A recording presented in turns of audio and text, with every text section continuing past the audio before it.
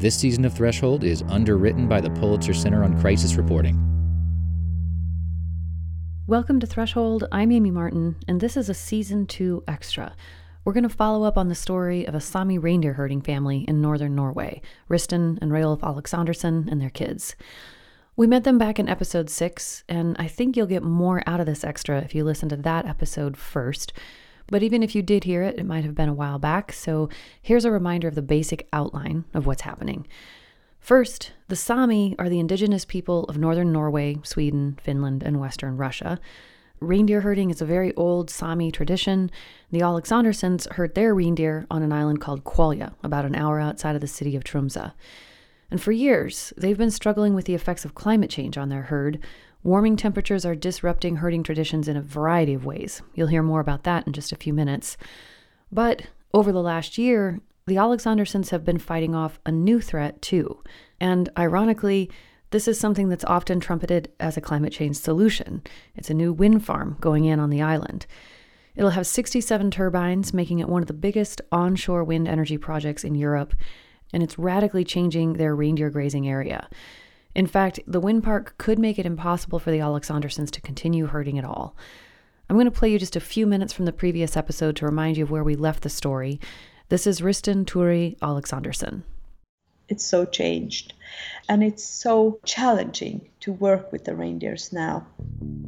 Ristin says she's spending countless hours writing letters, attending meetings, and trying to get the different parties involved to listen to her family's concerns. She doesn't really have hope that they can stop the development. She's just trying to mitigate the impact. I talked to the Norwegian government and one of the companies involved to get their perspectives, and they say that the permitting process for this project followed all of the rules for public input. But Ristin says the published plans don't always match what's actually happening on the ground. And things keep changing. In July of 2018, they found out another wind project is going in with a different owner. This one is small, just 4 wind turbines. But the plan is to put them right where the Aleksandersens gather their reindeer, in the very spot where I spent the day with Rayolf and the kids the year before. Ristin says news of this additional project hit the family hard. Right after we received the letter, this letter with the 4 new windmills, I really just felt that I fell into a big black hole. Ristin says they'd been clinging to the idea that they were at least going to be able to keep this one area protected from the development. But if these last 4 turbines go up, we wouldn't have a place to gather the herd anymore. And if we can't gather the herd, then the reindeer herding is like, it's not possible if you can't gather them. So I actually right now, I can't even think about that.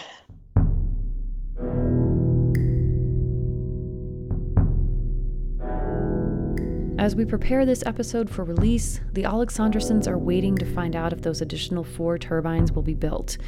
Ristin says if that project is stopped, they are going to try to keep herding, even with all of the changes happening around them. But if those additional 4 turbines are approved, she doesn't see how they can continue.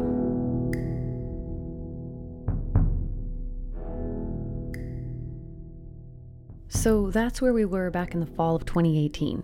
The Aleksandersens thought they might hear about those last 4 turbines in October, but by December there was still no decision. So Ristin and her husband Rayolf decided they had to start talking to their 3 children about what it would mean if the 4 additional turbines were approved. Ristin told me about that when I met with her a few months ago, in January of 2019. We were like, okay, we prepared the children and we just said, okay, if the 4 additional windmills come, we don't know if we can still continue to have our reindeers here, and we need to really just sit down and figure out what shall we do. Are we able to be living as reindeer herders at all? And of course that was a sad talk to take with the children, and so I thought that we need to do that because they need to know the reality. So what was that talk like? Were there tears? Yes, it was. I guess we cried, every one of us. Ristin said they had that big family talk around Christmas time, but then, a couple of weeks later, she got a phone call from a friend who was working with her on this issue. And she was like, have you heard? And I was like, no. Her friend said the project for the additional 4 turbines had been canceled. Yeah, and I was in the food store. I just had to stop and stand in the food store and just read the mail and okay, it's true. So yeah, that was an amazing feeling. It wasn't only that these 4 last turbines would not be going in, Ristin says. It was also the reasoning behind the decision that made her feel so good. The Norwegian Energy Department said the permitting process hadn't been handled correctly. They said the directorate for this area had granted the developers extensions without explanation and let the project grow and change without providing enough opportunities for the public to weigh in. That's what we've been saying all the time, that there is something wrong with the way that this directorate has been dealing with these issues. The Aleksandersens have been trying to make this point about the whole project, not just that the wind park is a threat to them personally, but that they believe the process behind it has not always been fair. But for over a year, it seemed like no one was listening to them. Now they suddenly said, we just stop the whole project, and that was just like a big victory for us. To be clear, she's referring only to the side project, the 4 additional turbines. That's the only thing that was stopped by this decision. The main project continues, and that means the Aleksandersens are still living with a lot of uncertainty. The turbines that have been approved will be 85 meters high. That's almost 93 yards. The rotors will be 142 yards wide. These things are big, and there will be 67 of them. The Aleksandersens don't know yet how their reindeer will be affected by all the new infrastructure, but they're going to find out in just a few months when the turbines go up. This summer, yeah. They're really working on, I think they're working 24/7 now. And Ristin says the relationships with the companies involved in the wind park construction have become very contentious. She feels the developers haven't treated her family with respect or shown a sincere desire to listen to their concerns and work with them on solutions. We asked for an interview with the project manager, Stefan Klepsland, because we wanted to hear his side of the story. He declined to go on tape. He said he would answer questions via email, but not if they were directly about the Aleksandersens or any other private individuals. He wrote, quote, "What I can say in general is that we feel committed to a smooth relationship with the reindeer herders in the area," end quote. He said the companies have complied with all agreements and added, quote, "As project owner, we develop and build the project according to existing permits and regulations, but of course listen to local stakeholders when doing detailed planning," end quote. Ristin and her husband Rayolf see it differently. They say they're treated like an annoyance and gave examples of having to petition the company repeatedly to follow through on their agreements. I don't expect them to personally feel sorrow for us and so on. If they don't do that, it's okay with me in one way. But what I don't respect is that they don't have any ethical rules for how to act when they come into indigenous people's land, because we are in a desperate situation because of their work and because of what they do in the mountain. And if they have no reflections around that, that is very frightening for me. Ristin says one way for companies and governments to build that ethical framework is to start the decision-making process for every new project with a simple question. How is this land being used now? In every project where you take land or need land, you need to look at who are using the land before you start there. Because I guess almost every spot on the world is being used by someone. Even though the rural areas don't have so many people, it doesn't mean that it's not being used. It just means that the use is different from the big cities.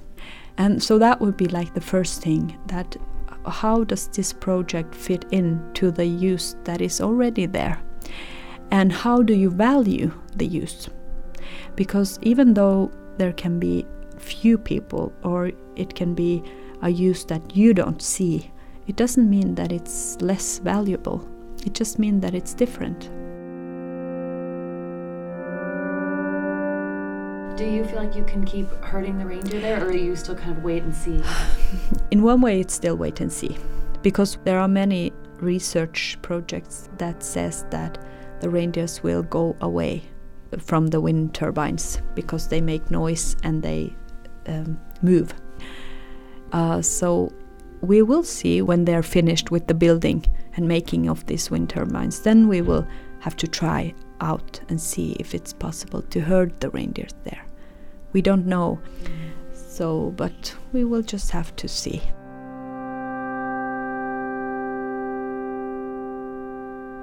Do you think that wind farms negatively affect reindeer? Yes, they do. Anna Skarin is a researcher at the Swedish University of Agricultural Sciences in Uppsala. I spoke with her via Skype. She studies how reindeer are impacted by wind farms. They decrease the use close to the wind farms, and then they also decrease the use of areas in open habitats, areas where it would be possible to see the wind farms. She says there's some variety depending on the area and the season. For instance, in the spring, when the reindeer are having their calves, they steer clear of anything that indicates the presence of humans. But later in the summer, when it gets warm and the reindeer are being pestered by flies and mosquitoes, they sometimes prioritize windy places where they can get some relief from the insects, even if that brings them closer to humans. So during summer, when it's severe insect harassment, it's also known that reindeer do not bother as much towards human activity and disturbance, because it's more important to get away from the insects. Between the two pests, humans and insects, they'll pick humans. Yeah. But in general, Anna says, her research shows that reindeer don't want to live next to or even be able to see wind farms. For example, in one of her studies, she tracked a reindeer herd for 6 years, before, during, and after the construction of 2 wind farms that were built in their grazing area. And she found evidence that the reindeer were affected both by the sight and the sound of the 18 turbines there. She speculates that as prey animals, reindeer want to get away from moving things on the landscape. But as their grazing areas get chopped into smaller and smaller pieces by logging operations, roads, trains, mines, and other development, there are just fewer and fewer places for the reindeer and the herders to go. All in all, it's not a lot of land that is actually good land available for the reindeer to graze on. And then you have to add in the impacts of climate change. So we usually talk about these cumulative effects, or like the sum of all effects in relation to the land use. It's death by 1,000 cuts, and it goes all the way back through the centuries, starting with the colonization of the Sami homeland. And the Aleksandersens say that colonization story is definitely not over. From their perspective, it's still playing out here on the island of Qualia, just outside of Tromsø, Norway. It's Thursday morning, and I am on my way across Qualia. And the last time I was here was in the summer of 2017, and it was just past the solstice, and everything was flooded with light constantly, and everything was green. Now it is a beautiful, snowy world. It's the kind of place that just makes it actually hard to drive because you want to stop every 5 minutes and take pictures. Just dramatic mountains, sparkling fjords. Yeah, it's a gorgeous place. We're going out to meet the herd right after this short break.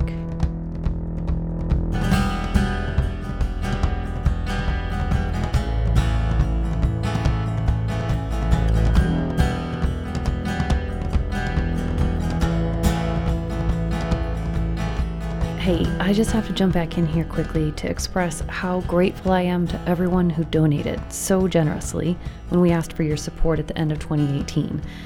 We were aiming to raise $10,000. Thanks to you, we raised twice that much.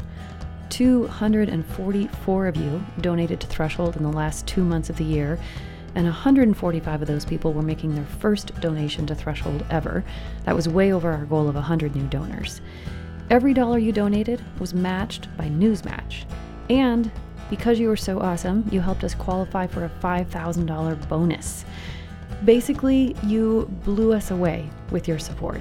You let us know that you believe in the kind of journalism we're doing and that you're ready to help us make more of it. And our whole team is so grateful. And of course, anyone who wants to join our community of supporters is welcome to do so at any time at our website, thresholdpodcast.org. Thank you.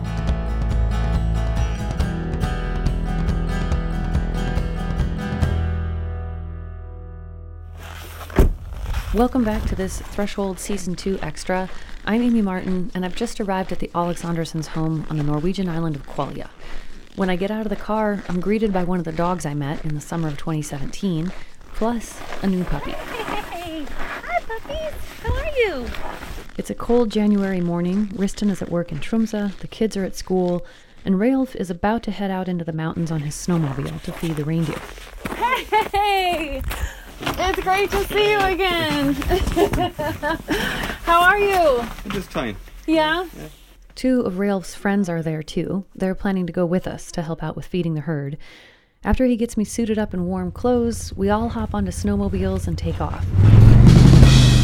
On my first visit here, I had one of the more exciting four-wheeler rides of my life on this mountain, and it's no less exciting on a snowmobile, clinging to Ralph with all my strength as we charge up the steep mountains, plunge through deep drifts, and dodge tree branches until we arrive at a fenced-in area where dozens of reindeer are waiting inside.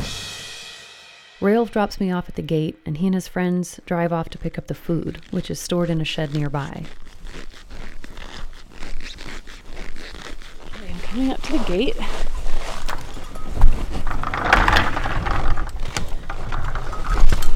A few of the reindeer wear bells around their necks. That's the sound you're hearing there.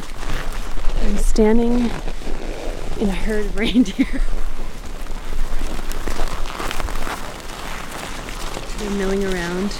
They swirled around me in a big circle. I felt like I was in the center of a living whirlpool of reindeer. They're so beautiful. They're brown and gray, white and tan and cream and ivory. It was 10:30 a.m., but the sun hadn't come up over the horizon yet, and their warm breath lifted up into a collective cloud in the chilly morning air. They're running past me. During my reporting for Season 2 of Threshold, I'd learned a lot about reindeer, but I'd only actually seen a few here and there from a distance. So this was my first time to see a herd being a herd, and I wasn't just seeing it, I was in it. They were so close that occasionally one would step on my toes, and it was a challenge to prevent the cord from my headphones from getting tangled up in their big branched antlers. I managed to grab a few pictures and videos before my phone battery died from the cold. You can check that out at our website. Here comes Ralph with the food. Ralph had loaded up a trailer with big plastic barrels full of the pellets he uses to feed the herd. His friends began spreading the pellets out on the ground, and the reindeer lined up to feed. Well, can you educate me about reindeer a little bit with our all around here? Can you teach me some stuff? Yeah, you can. It's something I can say. Like we have males, females. This big one with the white nose. Yeah. He hasn't any antennas. That's because he has been. After they make those skulls in September and October, then they lose the antlers. Yeah. Oh. Yeah.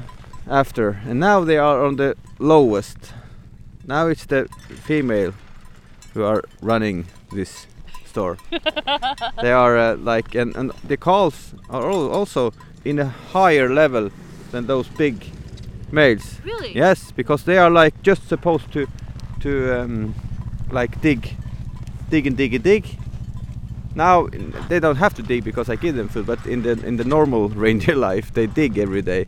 And those guys, they dig every day, and when they're finished digging, coming down to the lichen or the food, then there comes a big female, stick her antlers in his ass, and he has to jump and make a new one. That's how it works. Yeah. Really? So Yeah. she's pushing them off. You do the work, I need to eat. Yeah. Because I'm Yeah. growing a baby. Yeah. Interesting. And the guys just do it. Yeah. So both female and male reindeer grow antlers and shed them each year, but on a slightly different rhythm. The female, they lose their antlers after the calves get born. A week, 2 weeks after they lose it, and they start to make new immediately. The male are losing after the making process. Yeah. And then he's skinny. He starts eating so much when he's He's got other things on his yeah, mind. yeah. I asked Ralph what he's looking for when he's trying to assess the condition of the reindeer, and he described nuances in the color and texture of their fur, the shape of their backs, and other details you would only notice if you spent day after day, year after year, getting to know these animals. This is a nice one. This is a nice male with a nice shape. The antlers means a lot.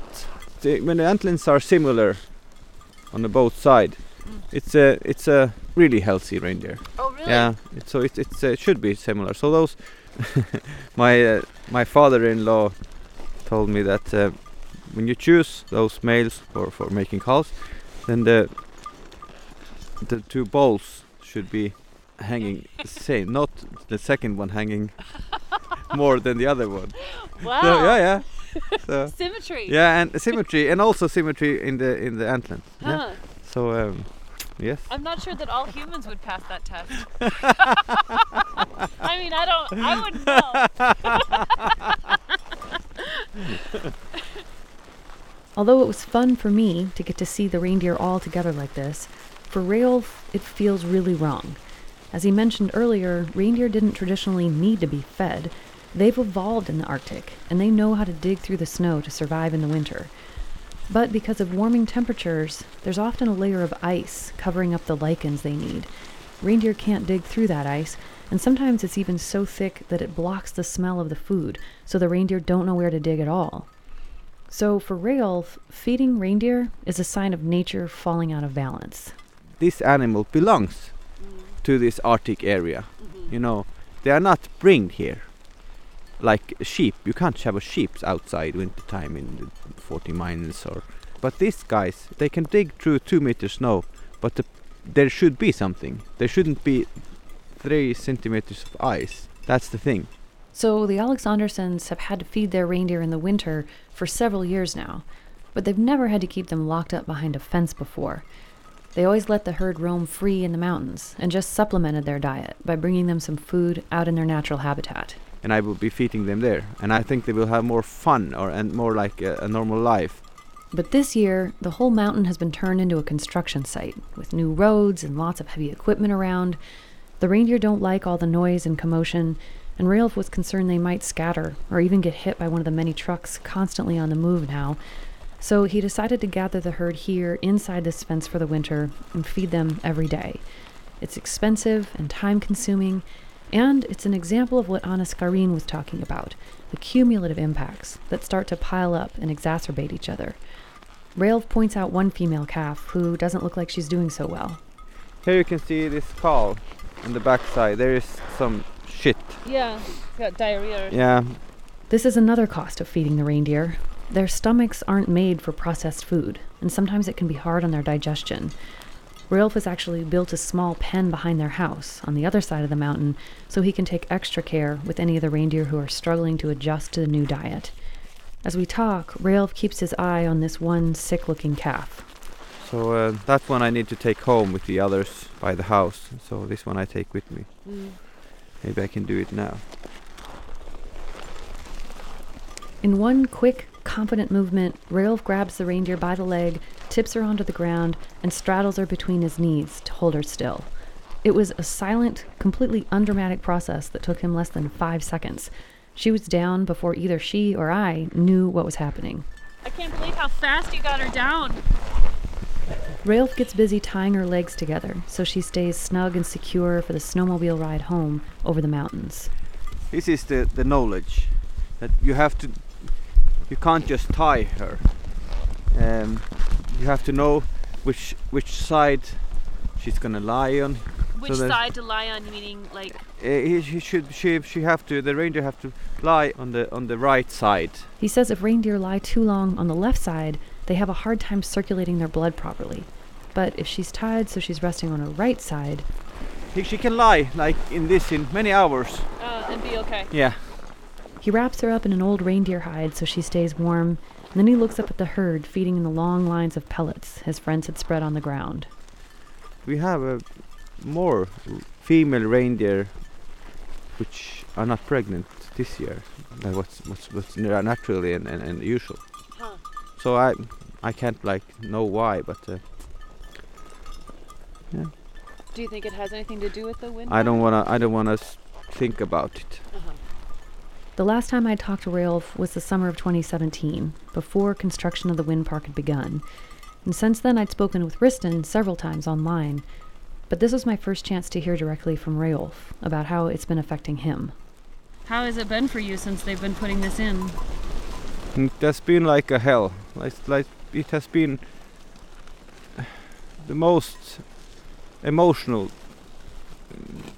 tough time, or what should I say, but it has been hard. One thing is that they make it, but it's the way they do it, the way they treat us. They don't take care of our life or our rights. It's bad. It's really bad. It's they are like walking on us. Can you give me an example? Like in other big projects in Norway, in Sami reindeer areas, there is one thing which is normal, that you stop any kind of work when these calves are getting bought in May. But this project, they haven't any. Nothing stops them. Nothing. You can't. It's like I asked one guy, one of the bosses, don't you have a heart? Why can't you think about us for a minute? Can't you see how I struggle? He said, no, I'm just doing my work. Yeah. You know what I said to him? I said to this man, you're gonna remember me for all your life. You're gonna say sorry one day. I'm sure. How are the kids doing with all this? I don't really know what to answer. They are doing their best. But kids are fantastic to manage changes. But you can see, like, sometimes in eyes, you can see that they are sad. But I can't complain so much, because when I think about sometimes you have to think about other people, how they struggle with other things, and I think my problem is my problem, but we all have something. Yeah. Yeah. Yeah. This is a lot, though. Ralph says he'll take me to see some of the construction on the snowmobile ride home later. You know, when we were together up there on that spot, it felt so pristine, and does it feel different now? I mean, Yes, of course. It's I don't know. It's hard to talk about it and hard to think about it. yeah. I don't know. When you're like when you want something so badly as I do, for me it's like it's the only thing I want to do. That's my life, really, nothing else. So I can't think about anything else to do.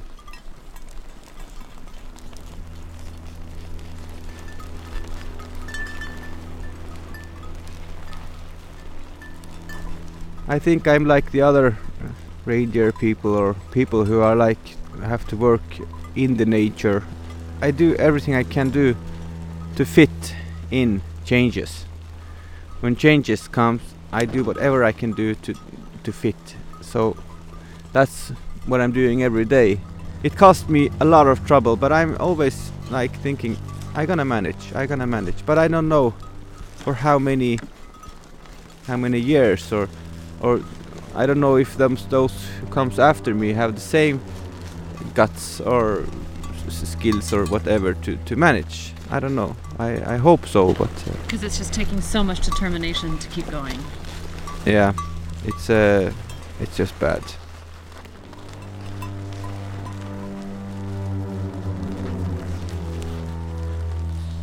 Do you feel like you've been pretty depressed through all this? No. I know that when something is running against me or working against me, I get stronger, but also harder to myself, to others. That's not a good feeling, but that's who I am. That's probably why I am here. As I said, I get stronger.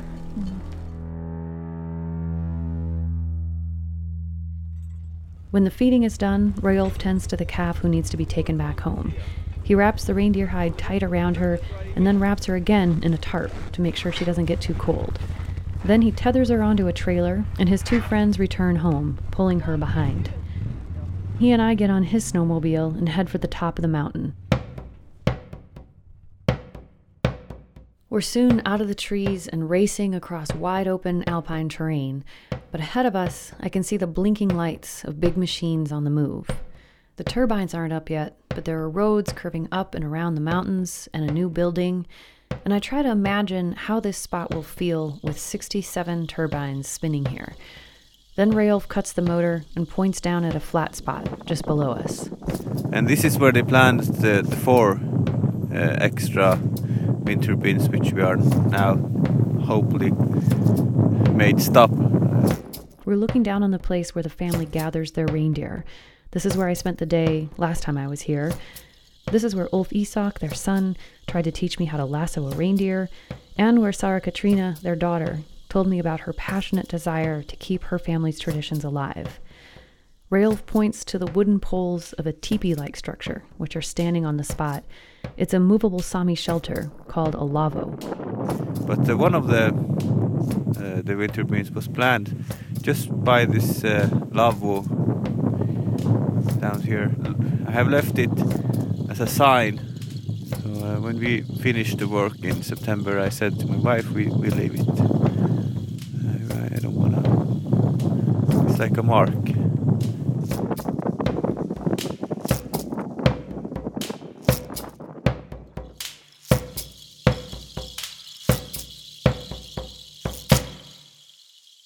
As the climate warms, the Arctic is getting more attention than it ever has before. Some people see the region as a harbinger of our impending doom. Others see it as a blank spot on the map, rich in resources and ripe for exploitation. But for 4 million people, the Arctic is simply home. Again, this is Ristin Turi Aleksandersen.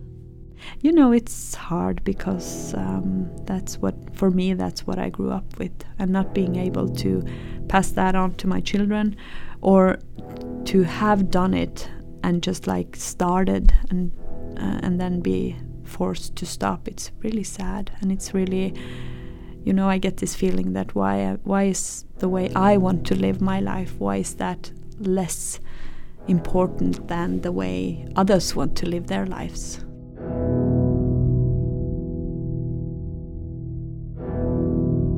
We're going to continue to follow this story, and if you'd like to receive updates as the wind turbines go up, please join our mailing list at our website, thresholdpodcast.org. I also want to mention that although we're focused on the experience of this one family, they are, of course, not the only people in the area affected by the wind farm. And if you can read Norwegian, or if you're comfortable with Google Translate, you can find lots of local reporting that fills out more of those details.